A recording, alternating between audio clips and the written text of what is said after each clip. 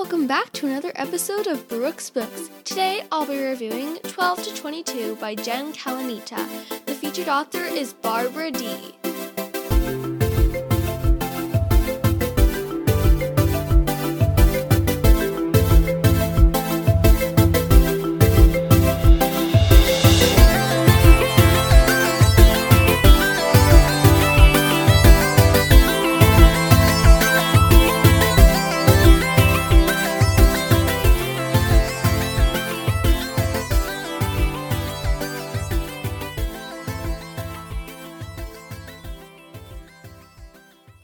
This was a fantastic book.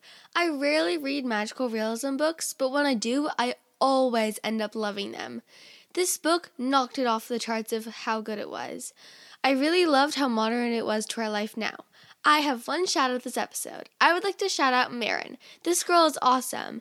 I know her in the non-podcast life, and she is so much fun to be around. Thank you, Marin, for asking for a shout out. Now, let's jump into the summary. Harper Lancaster has just turned 12 and a half and has received the best half-birthday present ever, her parents' approval to post on social media like TikTok. Her life couldn't get any better, except it does. Harper and her best friend Ava get invited to Celia Darrow's 13th birthday party. Celia is the most popular girl at school, so Harper feels on top of the clouds. But soon, Harper finds out that she wasn't invited because Celia wanted her to come. She's devastated and hides out in the bathroom and scrolls through TikTok.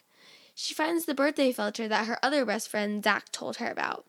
Then, Harper wakes up as a 22-year-old, and she has achieved her dream. She's collaborating with her idol, Blake Riley, on TikTok, and is best friends with Celia.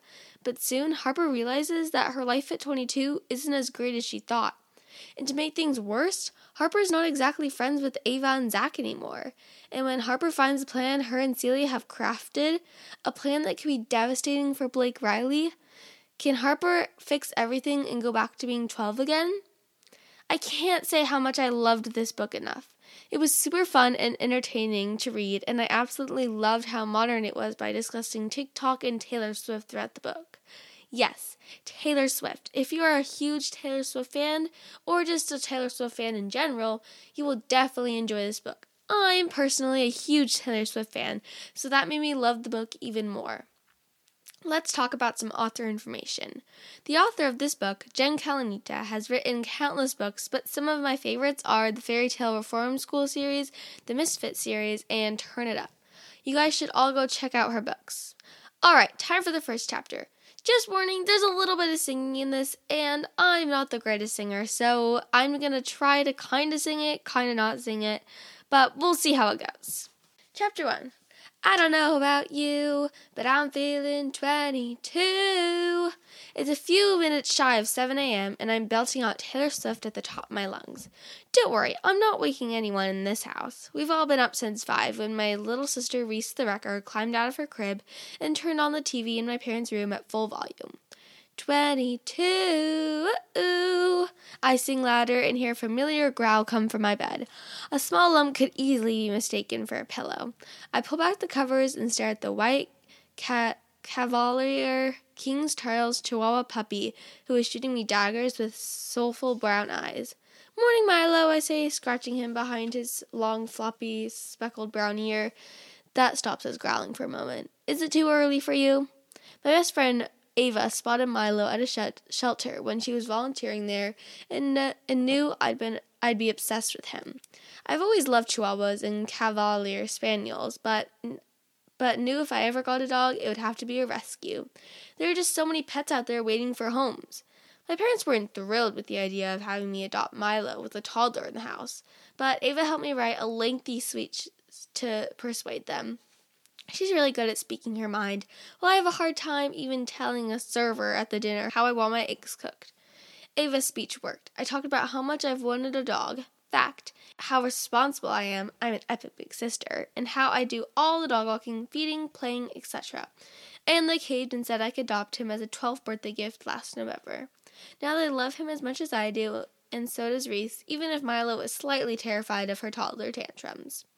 You know you love Taylor as much as I do, even at the crack of dawn. I just start to sing again, and Milo starts to growl some more, and I'm not sure why.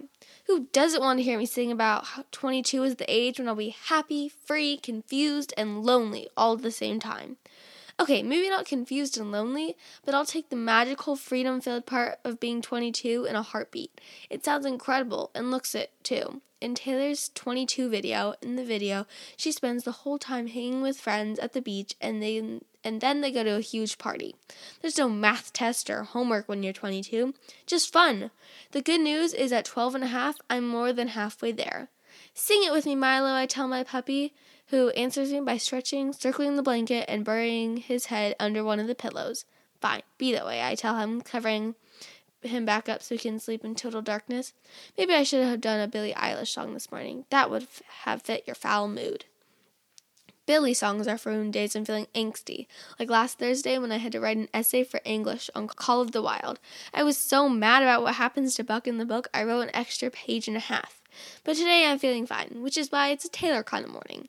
I turn back to my desk where I've got my phone on a small stand and a ring light, casting perfect warm glow on me and the mirror I'm staring into. I adjust the black hat I have in my head, making sure the camera can see my shirt. It says, "Not a lot going on at the moment," which is a shirt Taylor wears in the 22 video. Yell at Alexa to start playing 22 again, and then press record on my phone. I hum to the music as I apply a thin layer of black mascara on my left eye. I've already applied Macintosh red lipstick similar to the one Taylor has on in the video. Line my lips with black eyeliner and given them a wingtip. To finish the look, I pick up a pair of red hearted shaped glasses and put them on as I sing a few more lines. Then I end the recording and I stand back, satisfied at the look as I see in the mirror classic Taylor. Standout lips, a dot of blush, and some eye-popping black liner, I tell Milo as I unclip my phone from the holder and watch the video, which I'll later sing to the actual Taylor Swift song, so you can't hear my bad vocals. No one wants to hear those. I think I've nailed it. Maybe tomorrow I'll tackle the look Taylor has at the end of her video, where she's wearing the cat headband. I think Reese has one I can borrow. Milo growls again. Don't worry, Reese isn't in here, and neither are any cats. I promise, just as the door to my room bangs open, and a toddler comes racing to the room. Looks like I spoke too soon. I love the way Jen Kalanita writes. She makes you feel plopped down right in the middle of the story. I also want to mention Harker's character development throughout the story. It was an incredible arc that was amazing, and I was proud of it even as a reader. Let's move on to some cautions. 12 to 22 was an amazing book, and there's nothing to warn you about at all. And now, time for the featured author, Barbara D! I read 2 of Barbara D's books, and each one was amazing. The ones I've read are Violets Are Blue and Everything I Know About You, but I'm definitely wanting to read more of them. Barbara D currently lives in Westchester County, New York, with her husband and 3 kids. Time for some fun facts. Barbara D was a humongous reader as a kid, like yours truly. When her youngest daughter, Lizzie, started 1st grade, she dared herself to write her first children's book, and she almost gave up. Last fact, she grew up in Brooklyn, New York. That's all for this episode. I'll see you next week for my next episode. You can email me at brooksbooks13@gmail.com for book recommendations, or if you want to shout out like Marin. Don't forget to check out my Instagram and Facebook pages. Bye!